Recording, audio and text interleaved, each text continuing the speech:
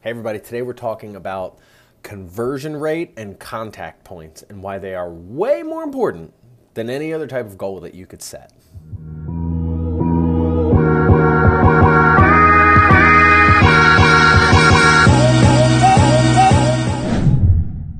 So it's fine. I get it. You want to say I want to do X number of transactions. Let's pick a nice, easy to use math number. And let's say I want to do 25 transactions. Well, how is it that you're going to go and do 25 transactions? I'd really like to know. Because if I said, I want to look like The Rock by summer, and you said, well, what's your plan? I said, well, I'm going to go to the gym 25 times. You'd say, okay, and what are you going to do at the gym? I'd say, work out.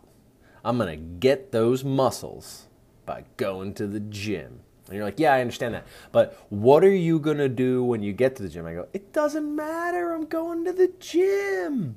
It does matter.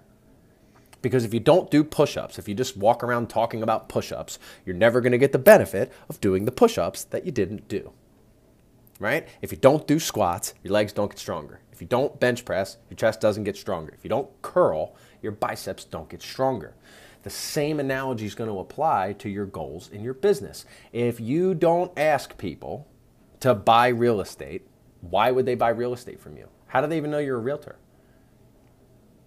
I'm waiting.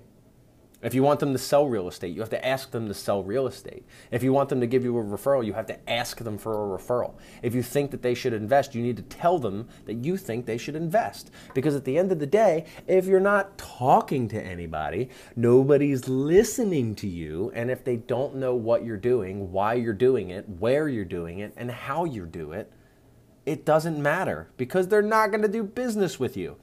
There's no magical spell that is overtaking people who get the real estate license that all of a sudden they're going to get phone calls. You can pay for them or you can hustle and get them. And at the end of the day, you should probably do a little bit of both. But in today's world, guys, it is so easy to ask for business. Right? On Monday, I went on Facebook and I wrote, the new Aladdin movie will be unwatchable, comma, there I said it. ...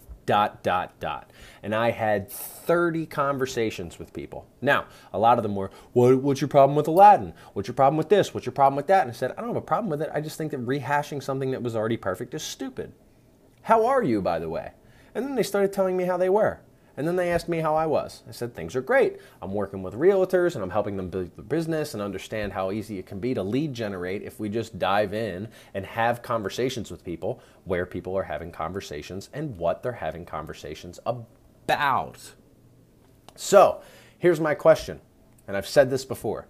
If you list a house in the woods and no one's there to see it, does it matter that you listed the house? I'll attach in the comments a link where you can schedule some time with me, because if you are not actively pursuing business, you can be very well assured that business is not pursuing you. I look forward to sitting down with you. Let's have a great day.